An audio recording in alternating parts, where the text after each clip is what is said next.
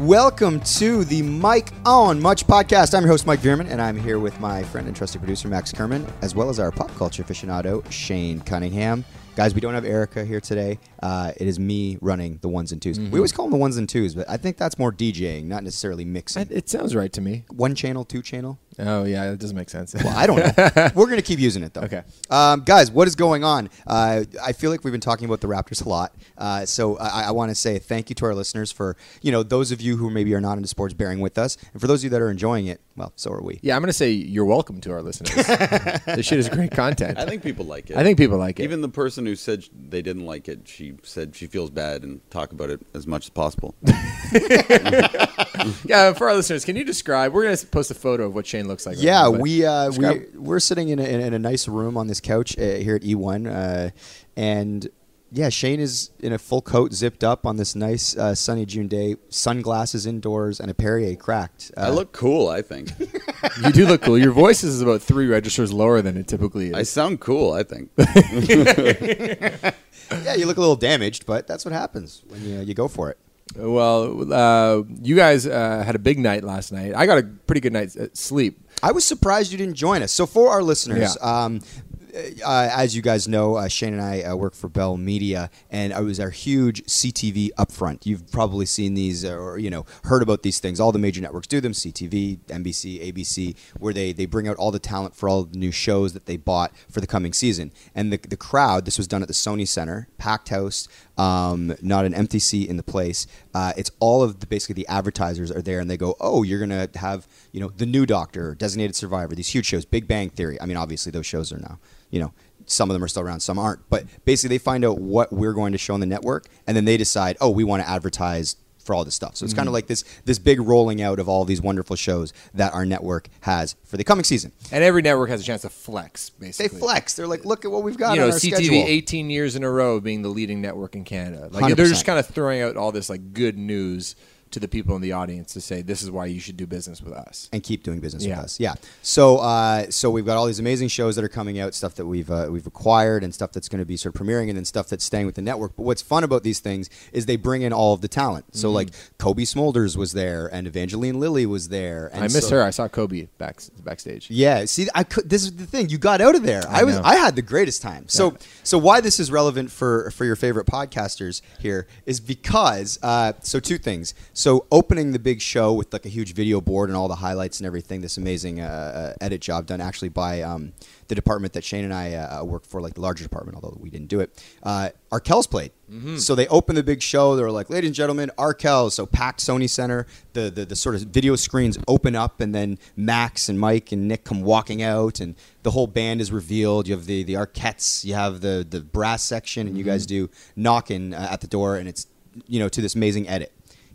Kicks the party off right. Yeah, it was pretty incredible production. We've had a chance to do the MVAs and the Juno Awards, and I'd put this on par with the amount of production and the amount of attention to detail for our performance. And it was the same production team, Insight Productions, that does the Junos, that ran this event. So that people are serious about it. And we typically don't play to a click track, but in this case we did because we needed the song to sync up exactly to all the hits in the montage.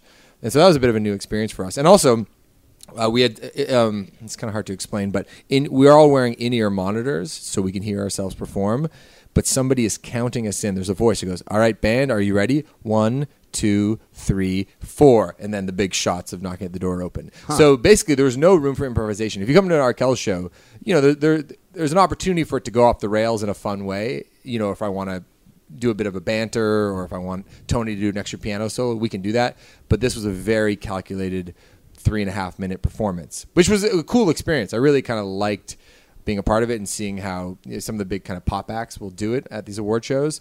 Were you nervous? I was a little bit nervous because it was new. And also we know some of the big wigs at Bell, and we know how important this was to them, and we've been friends with Randy Lennox, who's the president of the company. Like, he's been our label head over at Universal in the past, and we're great pals, and so we didn't want to screw it up for him. The one note that he had was I sometimes use a megaphone in the bridge of that song, and it was going to sync up with a video of me at the Junos with the megaphone.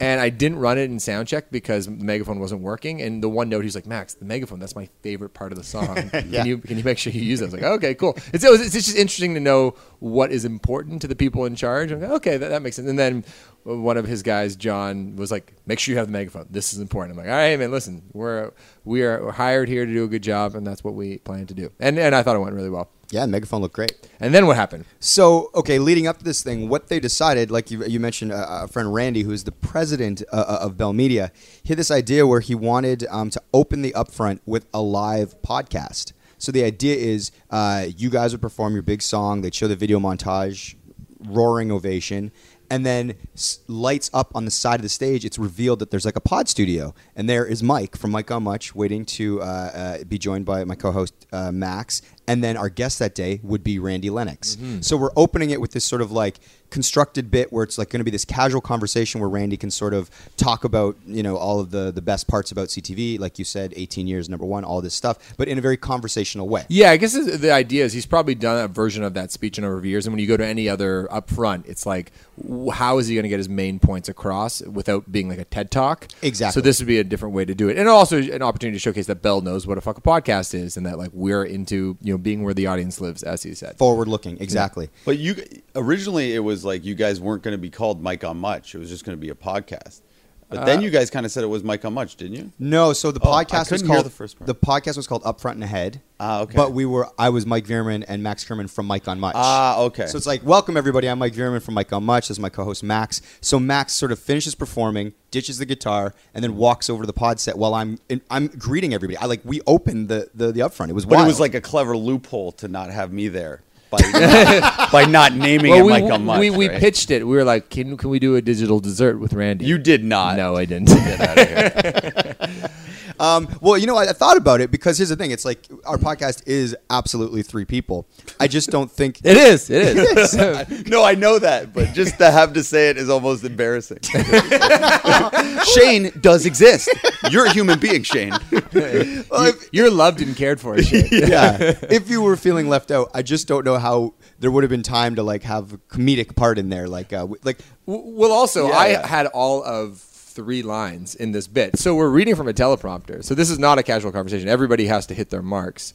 And Mike does a lot of the heavy lifting as a host. And then the floor is sort of given to Randy to say, here at Bell, we care about, leadership and innovation and integration and blah, blah, blah. So I probably had all of 2 lines or 2 or 3 lines. But you were the comedic relief for sure. I think Max got what would have been your comedic lines if you had been involved. Yeah. So we let Max sort of get the fun punchlines. And how did you feel about it? Up there, were you like, oh, this is working, this isn't working? No, it was a cool experience again because I had never done anything like this before. And reading off a teleprompter is a bit of a harder job than you think. And I only had 4 lines to remember. I fucked up one of the comedic lines. It did not get a laugh. But then I recovered with some improv a little bit later in the bit, and I thought that went well. Yeah, what was great about it is obviously you and I have done well over 100 of these things, so we have a natural chemistry. And Randy, who is a friend, I thought it worked. All 3 of us, it felt like we were just sitting around kind of in a basement. Yeah, it was great. Talking. And Randy is a charismatic dude. Randy kind of delivers. You understand why he has that job. He's sort of a ball of energy when he walks into the room. Oh, he did all the heavy lifting. Remember when last episode when I was talking about board of directors and it's just presidents are just guys that are just charismatic and can walk into the room and have all the faith in the world in their team and themselves. That's Randy. Yeah. Yeah. It went really good. I mean, people afterward were saying all these really kind what was the things. feedback? Oh, I haven't talked to you really at all. I know. Because you were going to go to the after party. Lauren had a rare night off, so we hung out. So I was like, I can't go schmooze as much as I'd like to. Yeah. So tell me what happened. So we finish our bit, and because it's literally just off the top, it's the 5 minutes, and then it's okay, well, I'm done now. But I'm so do I go out into the crowd and hang out with So what's interesting is it's in the day job where Shane and I write and direct commercials, our department was there in the crowd sort of watching this thing. Our work was up on screen. And so I'm in past years, I would go and sit with those guys. So I was like, oh, should I go out and hang out with my team? And I remember so you leave. You're like, yo, I'm out of here. I'm getting on. I'm like, you're actually leaving? I'm like, there's all these famous people back here. We can go hang out in the green room or whatever. There's an elite bar that we can go hang out in. Max, we're talent. This is fun. And you're like, yeah, I do this all the time. I was hanging out in the place where Obama was. Fucking big shot. So then you literally you and manager Ash, you bail. Yeah. So then I'm kind of just standing there at a crossroads where I can go out into the crowd, with the people, or like literally, if I turn right, I can go hang out where all the famous people are. And I was like, oh, I'm not often like considered talent, and I've got this badge that says I'm talent, so I'm gonna go hang out with the famous people. Good work. Maybe I'll see some funny stuff. I don't know. So I go and hang out, and literally, like, everyone's just hanging out, waiting to go on stage. Like Jerry O'Connell, former pod guest. Yeah. Like I said, Evangeline Lilly, Kobe Smulders, Donald Faison from Scrubs. Like, there's just all these people hanging out. Oh, crazy. Eavesdrop on anything interesting? No, people were just kind of like chatting, and I was like schmoozing with people, and nothing. I don't have any like sort of like amazing stories where it's like, well, and then me and Evangeline Lilly talked about the finale of Lost, and she apologized to me for the poor execution of that finale. None of that happened. So, but it was fun to just kind of hang out and talk to different people, and everybody was going on about how the opening went because they have a screen. They're watching the whole show from backstage. So Jerry O'Connell beelines to me. Shakes my hand. Does he remember you from the pod? Yeah. Nice. Well, he goes, you were great out there, man. That was amazing. And I was like, oh, thanks, Jerry. I'm like, we did a pod together a while back. He's like, yeah, I remember. He's like talking about my secret identity and all that. So you remember. Oh, wow. Good for and I was Jerry. like, yeah. So I was like, cool. All right, Jerry O'Connell. And so anyway, I was doing that. And then sort of the party starts, and you get to actually talk to, the partners, these advertisers and all that stuff, as well as hang out with a bunch of coworkers. So it was really sort of this fun hang. Cool. I got a funny text from Jay Onright saying, you guys killed it in the opening, because Jay Onright from TSN was there, and he also sent a funny photo. He's like, I have pretty great seats. You guys killed it, by the way. And he took a photo. He's in like the last row of the balcony. Yeah, That's awesome. TSN's Jay Onright. Yeah, those guys are amazing. Jay Dan. Speaking of chemistry, those guys. Those guys are the best of the best.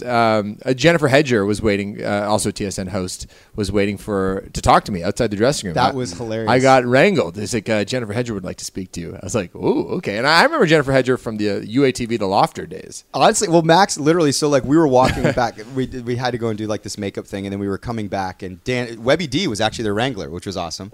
So we were walking back together. And someone Max says like, oh, Jennifer Hedger would like to see. They're outside of the Arkell's dressing room, so we come walking up, and Max goes up the first. He goes, "Hey, I know you." That's how I did it. That's what you said.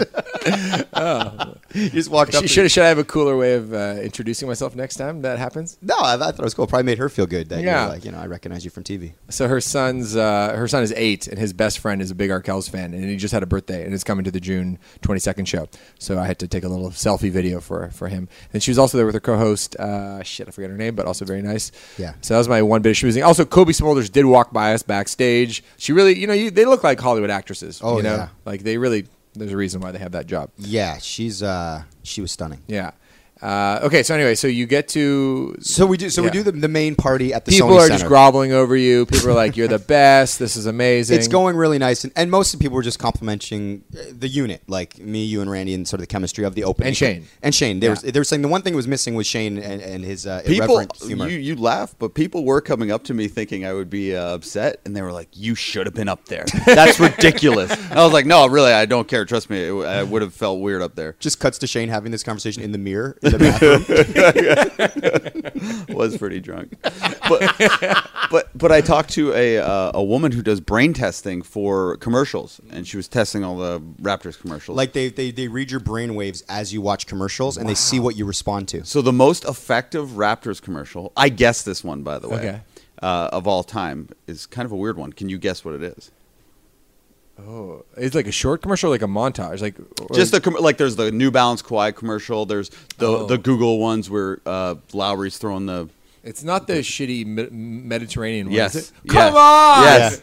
Okay, explain what this is, because I laugh at that commercial. Osmos, I think is the name because of it. it's the cheapest looking thing ever. Like your brother, who's also makes videos and commercials and stuff, he's like, yeah, they must have spent like $2,000 on that thing. So But it's kind of disruptive because Yeah. it's so bad, and the writing's not horrible. Explain. What So this there are these concept local is. commercials for like a shawarma place or whatever called Osmos, and there's two of them. There's one where they're kind of like they're giving him like a burger, and it's Norman Powell and Fred VanVleet from the Raptors, and he's like, nope, don't want a burger, and then they'll give him like a pizza. Well, don't he's want a like, pizza. you got your classic pizza place. He's like, you Throws got your it. classic burger place. throws it, Yeah. all that, and then the camera kind of pans over, and the guy that's holding the boom mic is covered in the food. And then it snap cuts to like them eating Osmos together, but the guy's still angry. I think that's actually for like obviously a commercial that probably only cost $2,000, like my brother said. I think that's a good execution. It's like you don't have much money. You literally have one camera shot. How can you be effective? I actually think that's a good commercial. The other one, I don't know if it's like bad on purpose, but it's like the acting is weird. The timing is weird. Basically, Fred VanVleet and Norman Pell try to order like some food, and they order like a chicken on the rocks or something, which is like the famous dish from Osmos, but they don't know what it is. So then there's like a record scratch, and it cuts to everybody in the restaurant who like, were like, who are these guys? Like that they don't know what a fucking chicken on the rocks is or something. Okay. That commercial is, I imagine, the one that you laugh at. That's very, very weird. Yeah, that's so interesting. So that's the one that tests the best. It did. Wow. But People's brains responded to it. But afterwards, like you know these things you get kind of trapped into conversations. You're like, how does it end? Like, do I just go to the washroom, whatever? But anyways, there was like an awkward pause. So I was like, out of all the celebrities, who do you want to see the most? Like I was like, oh, that's a good conversation, Shane. And she goes, Arkells. Oh, wow. Yeah. Oh. And I was like, oh, are you a big fan? And she goes, well, I wasn't. Not really. And then I went to this Hamilton show, and then Max came out, and he had these frills on, and he just... Take that, nut. Yeah. There you go. And she's like, he walked by me, and it was just like I was changed. And the woman was like really into it, and I was like, I directed their video for Knocking at the Door. She's like, I haven't seen it. And I was like, I have to go to the washroom. Does Nut kill your jacket? What's up? Yeah, Nut's the only person in the world that doesn't think the tassels are cool. Really? It's like kids are dressing up in fucking Halloween costumes in this shit. Nut's giving you a hassle about the tassle? He's giving me a hassle. It's like a Seinfeld episode. I can't believe Nut's giving you a hassle about his hassle. Who told you to wear that tassels? It's not worth the hassle. But it's kind of like the Osmos commercial. Whether you love it or hate it, it's memorable. Very and memorable. It sticks in your brain. Yeah.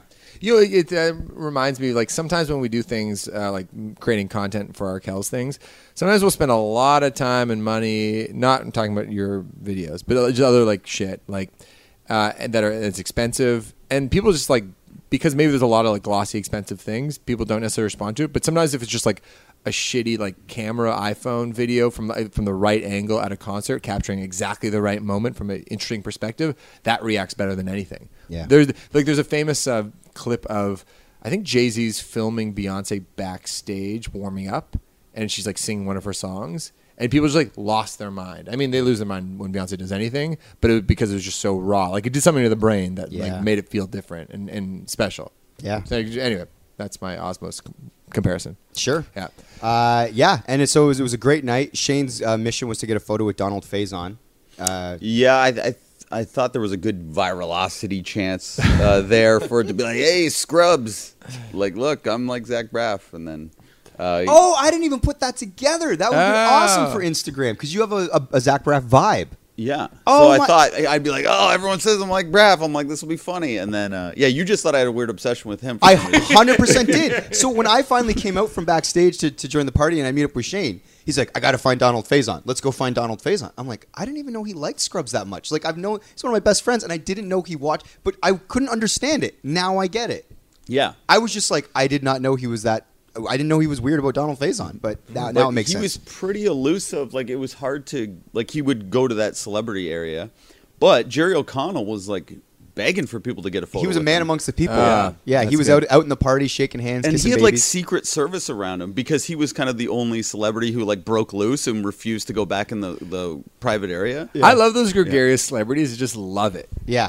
They can't get enough of it. And obviously you can cross the line and maybe become annoying, but the ones that are just like, no, this is I get energy from being around people. I think a lot of people would go, this is exhausting, get me out of here, if they had to be like amongst a bunch of people and take photos. I mean, I probably have a little bit of it. Like, I do, like, if I'm at like a Jays game, like, I'll get some photos and stuff. But after like photo of number 4 or 5, I'm like, okay, this is kind of right. Well, I was also very impressed that I consider him a fairly big celebrity. And there was a part in the upfronts where they needed someone to put a rhino suit on and come out and do a bunch of silly voices.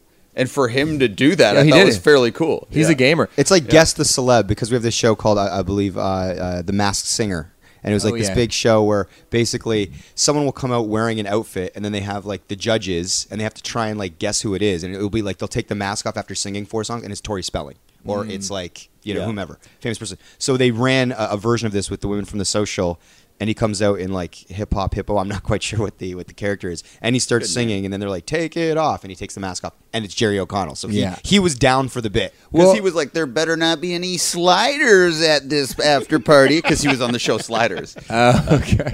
But even before he did that, I was like, that's Jerry O'Connell's voice. And I was like all excited that I recognized You his nailed voice. it. Yeah. It kind of reminds me a little bit in this idea of like if you're just a gamer for stuff. Will Ferrell was just on Dax's podcast. Did you guys listen to that one? Loved it. It's so fun.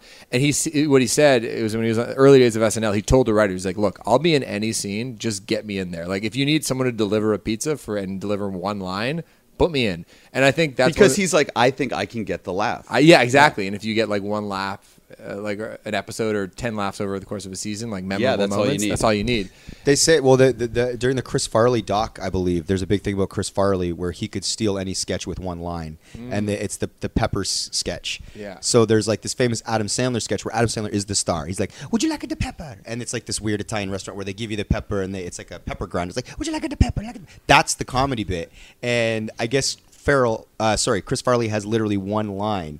And I guess he decides to deliver it so weird, where he's like, "Thank you, Pepper Boy. I appreciate you giving me this pepper." But he delivers it. He just steals the fucking sketch with one line because they gave him one line, and he just did it. But yeah, I love that. Just being game for anything. Just being game for anything. That's how shit happens. Yeah, no, it's true. And interesting about that pod too, Will Ferrell said he was voted the most annoying cast member when he first started on SNL. Because people don't like keeners. Yeah, but keeners succeed. Yeah. Yeah, I recommend everybody to listen to that podcast with Will Ferrell. He's just such a Dak nice, Shepard. cool guy too. Right? Oh yeah, that great bit about him being a security guard at the Lakers game. Yeah. So funny. Well, he doesn't go for laughs either. He's definitely got he's like, I'm in an interview. I'm Will Ferrell. I'm not here. It's like he's a conversation. I found when I listened to him. Yeah. Whereas like if you get like a Robin Williams, he's very like, he's not Oh, off. I hate that stuff. Yeah. Like it was like when you were, what's that actor you really liked? Timothy Olyphant? Yeah, you were telling me like he was the best. I disagree with you. I'm going to check it out, but I just find he's always trying to be funny. He's a guy who's not considered funny, but in an interview tries to be funny all the time. It's weird, and I hate when funny guys are funny in interviews. I like when they're just being real serious. people. Yeah. He had a funny line. He was on, I think, Ellen, and she's like, "So you and your wife, you've been married for quite some time?" He's like, "Yeah, we've been married for 25 years, but feels like 10 minutes." Underwater. Wait, who said that? Timothy Olyphant. Oh, he's good. I like him. and then he goes, and then he gets a good laugh. He's like, a doctor told me that joke one time, and I said I'd use it. Anyway, it's funny. Yeah, that is funny. I finally listened to Bruce McCullough from Kids of the Hall on Marin. So I don't know if people know this about me, but like when the Raptors lose in these like high stakes sort of playoff games, especially finals game, I get really down and I have to actually disengage from basketball for like 2 days. I just can't read about why they lost or how they lost. It's like I accept the loss and then I have to listen to other things. Like I'll go back and listen to, Shane was saying that who did Conan have on? Stern, stuff like that. I'm like, I'll listen to an entertainment podcast because I cannot listen to a basketball podcast right now. So I went back and listened to this podcast from like 6 months ago. Bruce McCullough, one of my favorite comedic actors from Kids in the Hall, one of my favorite comedy troupes, on Mark Maron. And it was so interesting to listen to it. But all I could think about is, Shane, after you listen to it, you're like, Bruce McCullough reminds me of you in this interview. And so like the whole time I was listening to it, but he's like this, he talks about how when he was in Kids in the Hall, he was really persnickety. And it's like, oh, the little man's angry. Oh, he wants to change the sketch. Did I say that out loud? I didn't know I did that. You told me that. Because it's weird. Bruce McCullough does kind of remind me of you in a way, but not like because he's an asshole or something. Right. Yeah. But that's all I was hearing. That's all you heard. So I'm the little guy who gets persnickety or whatever that word was. Yeah. Whatever that word was.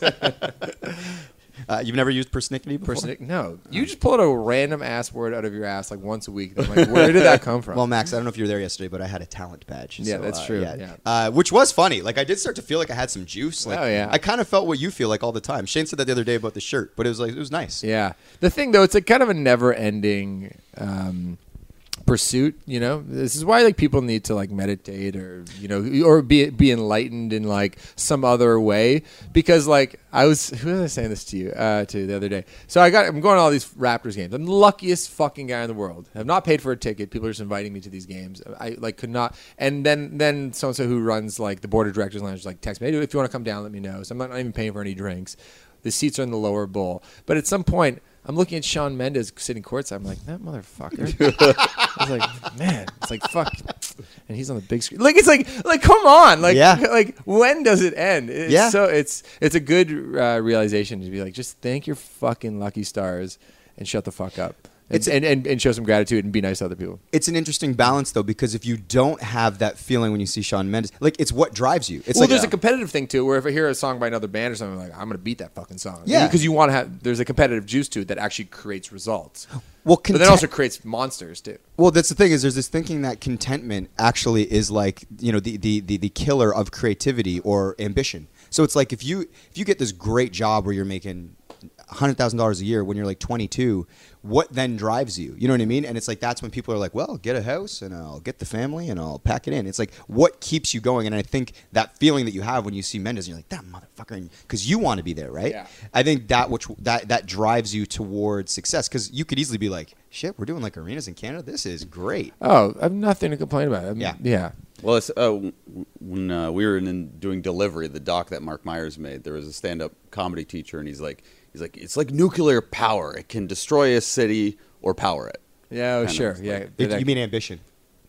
I forget what he was referring to, but I was like, Well, I meant in relation to Max, like. well, it was your drive. It can Yeah. can be a good thing or a negative thing. Totally. Speaking of Mendes, I saw him at the 1975 concert the other day, and it was an amazing concert. Said hi to him. We talked about the Does he know who you are? Yeah, because I saw him at the Raptors game a couple weeks ago, and we've met him like through the podcast and stuff. Been on the pod. Yeah. Didn't you guys have like a mutual publicist or something? At some point? Yeah, we have the same label. We have some mutual friends. So what was the chat like in 1975? It was during the show, but he was in the pit. He was like, and with his just like his manager and like his band, like his keyboard player and his drummer were just Did they have hanging out. security?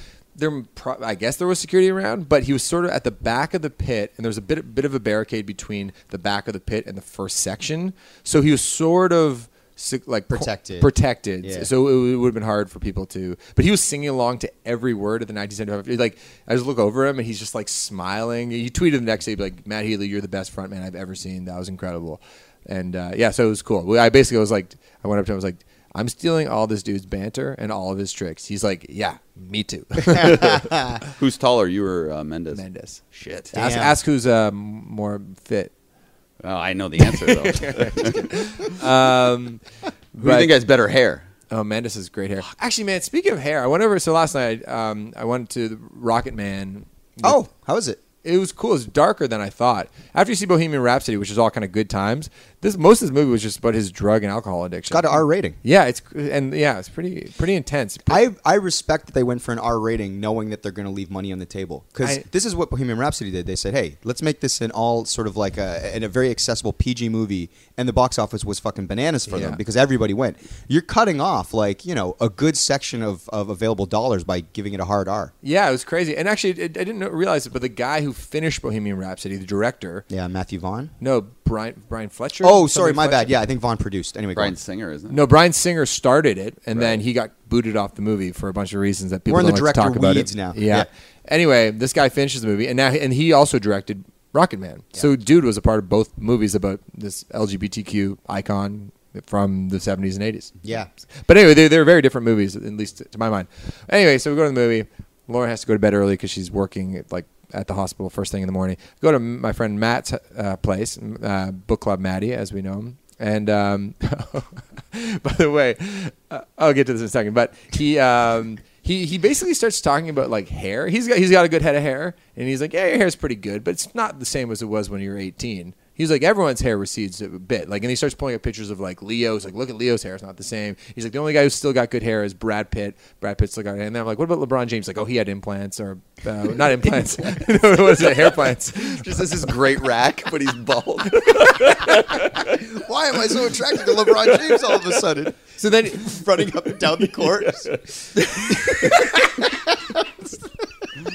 So then, let's check out his implants. So then he's like, yeah, your hair's fun, but you're like a famous person. You need to keep that head of hair. So there's like pills you can take like now so that it still looks the same when you're 50. I know people that got on those pills the minute they saw some recession. I know, but you have to take them every day for the rest of your life. You have to take them every day for the rest of your life. And I was like, that sounds like such a drag and something I wouldn't be good at remembering to do.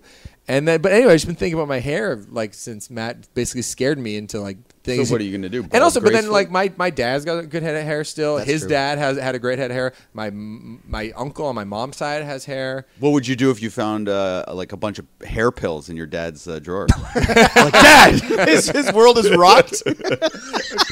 Oh, that's hilarious. But see, now the stress about your hair is going to make your hair It's fall gonna make out. my hair thing, so I just gotta stop thinking about it. But anyway, another funny thing that Matt did.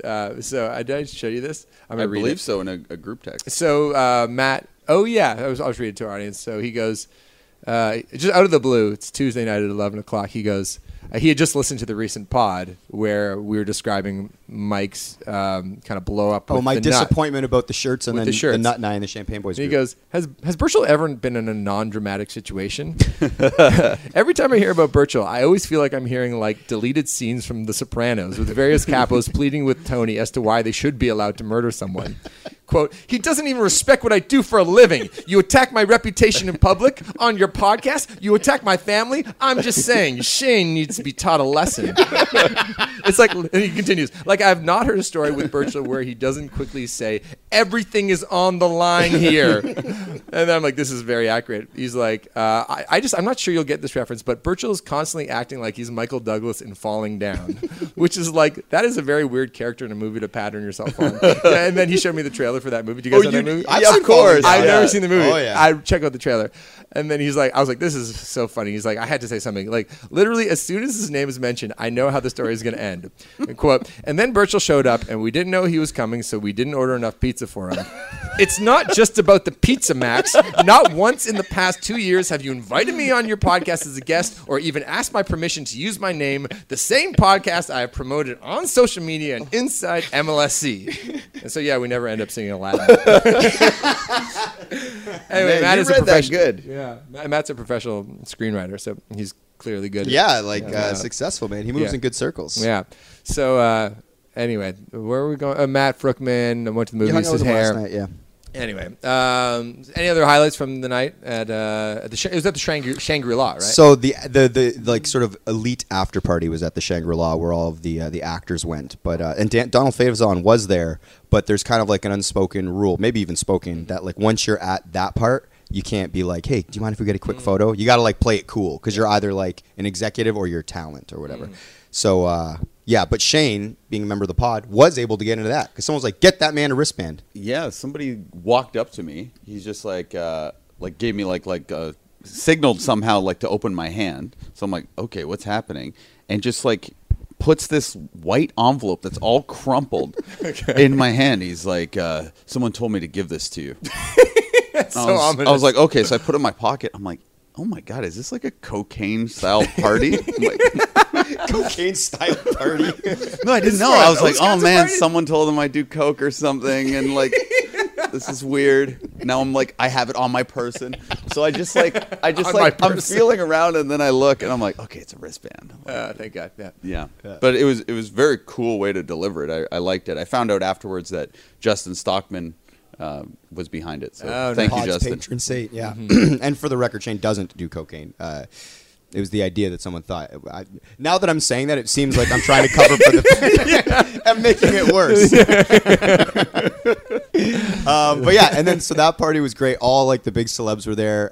It was a really fun time. Hung out with Justin and Scott and Sarah McLaren, who's amazing. It was great. It was a really, really, really fun night. And but I mean, the party was still going. I got out of there probably at like 1:45 and went to Burrito Boys. Nice. Like it's at the Shangri-La. There's like these elite, like amazing, like salmon sliders and all this really nice food. And I'm like, I ate it and it was great. The salmon was amazing. But it's like, I'm going to leave and go to Burrito Boys. You know, it's just like a classic. I just like what I like when I've had a few beers. I'm with you, and it gives you a chance to sober up a bit. But the other thing is, I find if you're trying to be a big shot and be cool, chasing down the hors d'oeuvres people is such a bad look, and you're stuffing your face, and then Kobe Smulders walks by. You know what I mean? Yeah. You don't want to be the guy who's eating too much food. It might stink up your breath, and Totally. I don't know. But obviously in your mind, you're like, I would kill for another spring roll. You know? But yeah.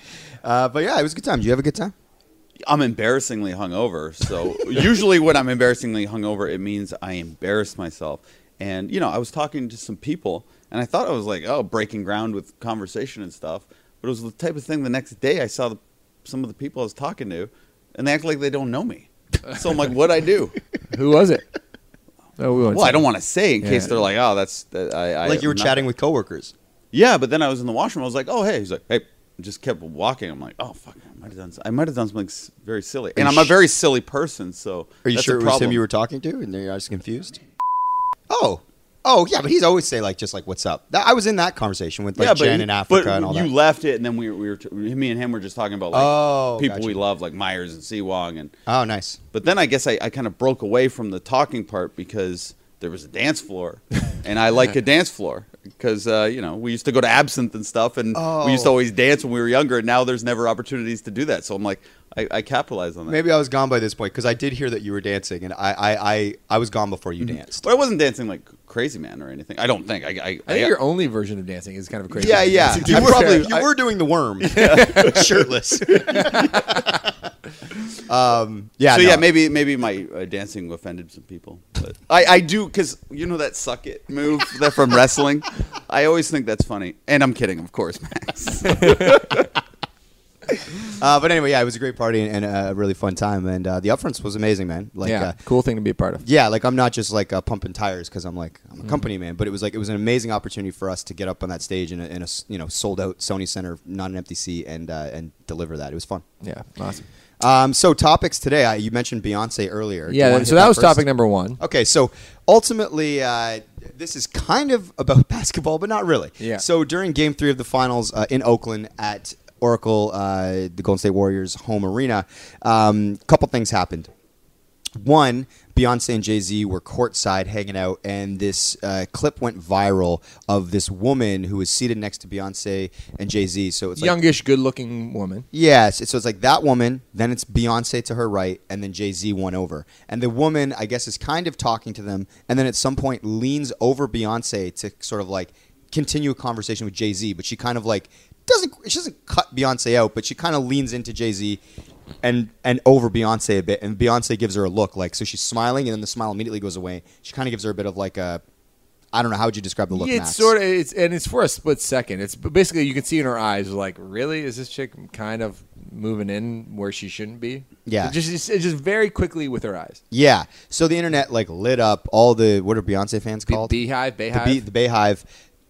Find this woman on social media. She's like I think she might, I don't know if she's Joe Lacob's wife. Yeah. Is she? She is. Okay, so Joe Lacob, the owner of the Golden State Warriors, or the majority owner, this is his wife. So she has to like delete her Instagram. She's getting death crying. threats. She's getting death What? threats. I was jokingly going to ask if she's in danger. No.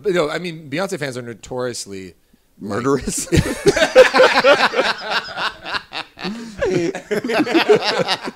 There's nothing they won't do for their bae.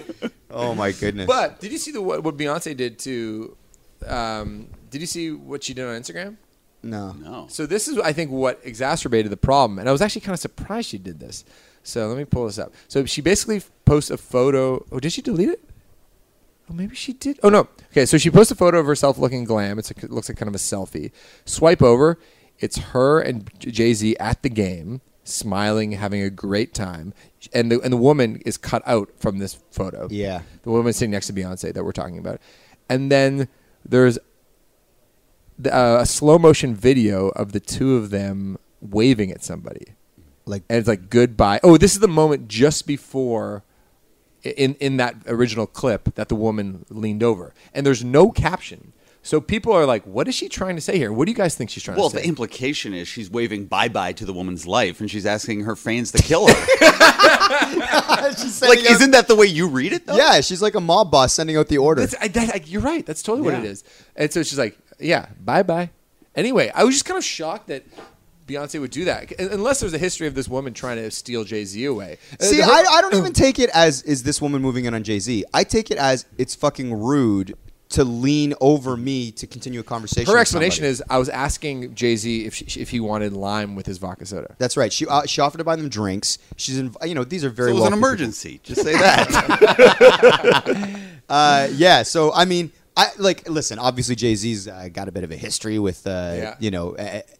They've had troubles in their marriage, and so maybe you could read it like, "How dare she talk to Jay-Z?" She's allowed to talk to Jay-Z. I think the rude thing is, it's like she was in Beyonce's space. Do you think if it had been picked up on camera, Beyonce would have given one fuck about it? She's probably just feeling like maybe slightly embarrassed that it was. It's just one of those random things where it's just bad timing for that woman. That's when the camera happened. To be Yeah, on because them. I mean, there's a reality where she has never done that ever before, and was really just asking Jay-Z for like, what did he want to But do? maybe she was worried. Okay, like if I yell, it's going to annoy Queen Bee even more. You know what? And by the way, that would be fair. Like, here's the other thing. I'm not saying that Beyonce is right for being like, get out of my personal space. But if I think the woman, that's something I would do, and then be like, oh fuck yeah, like why? Like, was that rude to lean over and kind of cut her out of the conversation? Well, it made me think of like I feel like I'm pretty gregarious in the way that woman is. Yeah. and I wonder who I've offended in the past. You know, did a little too leansy over. leaning in a little too much. Yeah. It's getting in on the friendship. Yeah. It's a tough one. So anyway, this woman had to delete her stuff. She was talking to Ramona Shelburne, who's a ESPN writer, and the woman was crying as she was trying to explain, like, I just wanted to know what their drink order was. And Jay-Z had vodka soda, which I saw in the reporting. Yeah. Beyonce had water. Yeah, so I don't know. It's a wild story.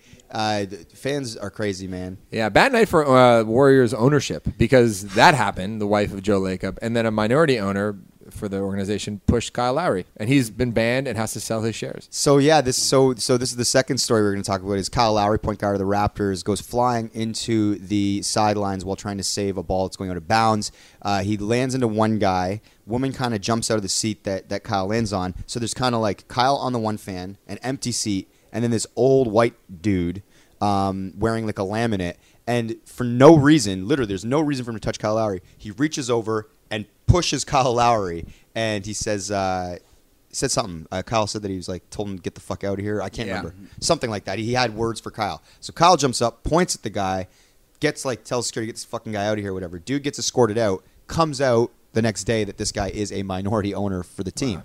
Crazy. He's like a venture capitalist worth something like $2 billion, and obviously has a sense of entitlement. I saw a really, I thought, interesting tweet that said, I don't think this guy totally understood what it meant to be a minority owner. Because he thinks he owns the player. Anyway, who was a minority. Yeah. So anyway, this guy, the minute it came out that he was an owner, so when this happened, I'm like, okay, he's just old rich guy, whatever.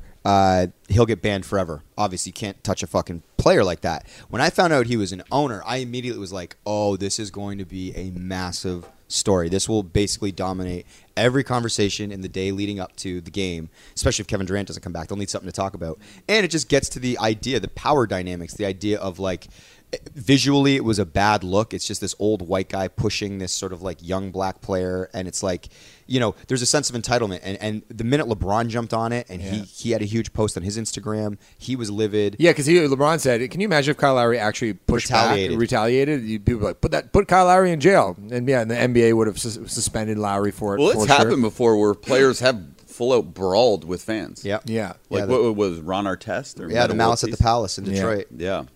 Yeah, that was wild. And so ultimately, I said to Danica, because when I said that it was the owner, I was like, now this is an owner. I'm like, you watch. I'm like, it's really tricky in the States to make somebody sell something they own. So it's like, it'd be hard to push them out of ownership. But I said, what they'll do is I bet you they'll find the team $500,000. I go, and that guy will get banned for a year. That was fucking, or I said, I thought it was going to be one or the other.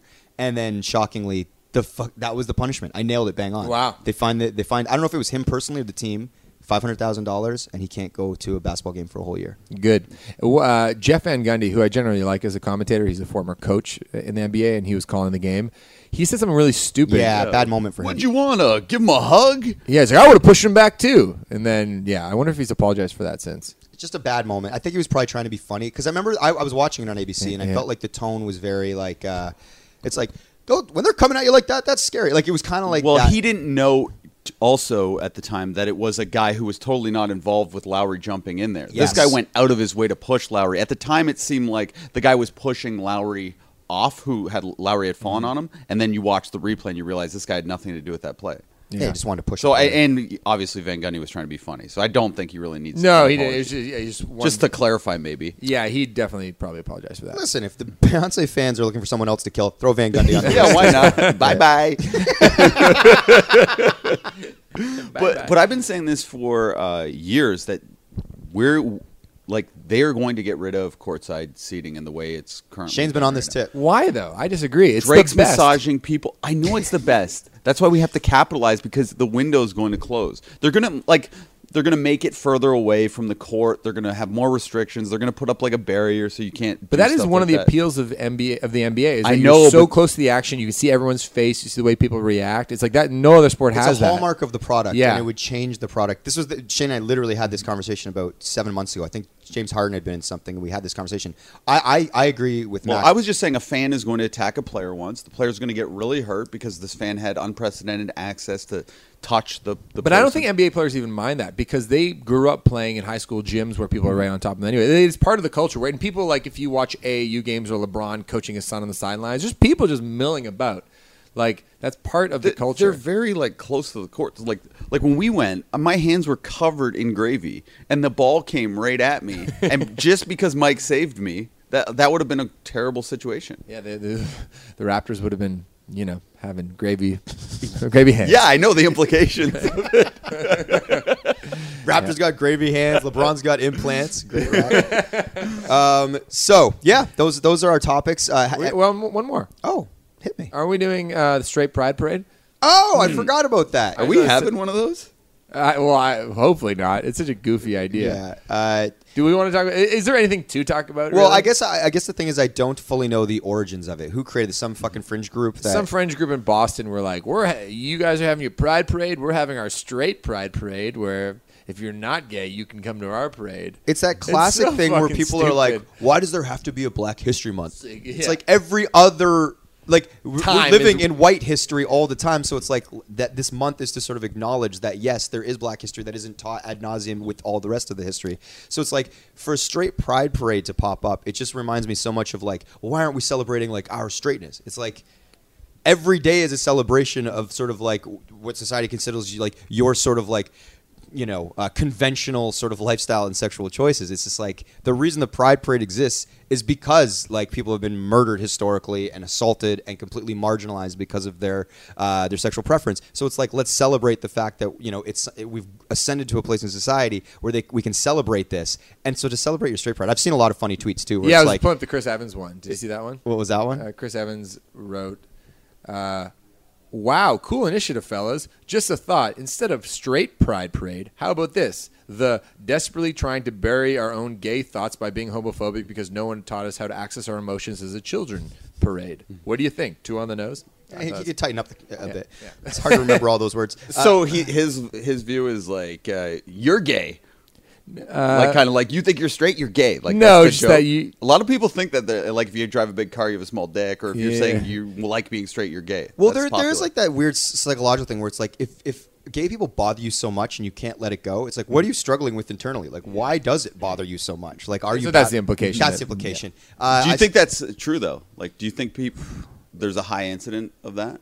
There's probably. I mean, I think there's like historically speaking, there's some people that were like famously anti-gay who ended up being gay themselves. Like all basically like those conversion therapy dudes, they're Yeah. all gay. Yeah. From what I understand.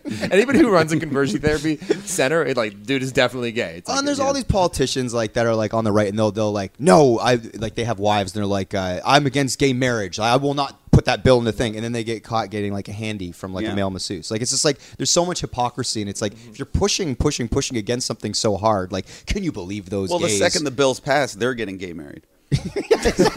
finally, yeah. I'm going to Vegas. I can't handle this. Goodbye, honey. So anyway, the one I saw was like if you want your straight pride parade, just go look at the lineup at Walmart. No, that's fine. Yeah, I've seen a few of them. But anyway, I don't know. It's ridiculous. Like, Yeah. it's just like I don't know. And it just kind of gets to what we were talking about before. It's like, is it really is this just a vocal minority of people that are trying to do this thing, and it becomes a fun thing to make fun Yeah, of? Twitter skews everything. You It just don't know does. exactly what is real and what's not. It's like for all we know, there's like 40 lunatics in Boston. Exactly. And that's like such a tiny. It's tiny like percentage flat of the earthers. population. It's like it's not easy- actually a thing that we need to be concerned with. Yeah. But there's like a few nutters out there. And it hits a news cycle, and we're allowed to talk about it and things like this. It's content, but yeah, like you said, it's like if you were to go to a straight pride parade, it's probably like 40 dudes, and that's it. And it's like we're making a big deal about this. Yeah. At a certain point, I feel just kind of bad for them. I'm like, you guys are just like, Yeah. It's not feel bad for them in the way that I feel bad for like a gay person who's been ostracized or had a tough upbringing, different kind of like sympathy. Because it's like, oh man, I just feel bad that you are not able to just get on board and you're holding on to this thing and you look so fucking foolish. Yeah. Like, what's going on in your life? Yeah.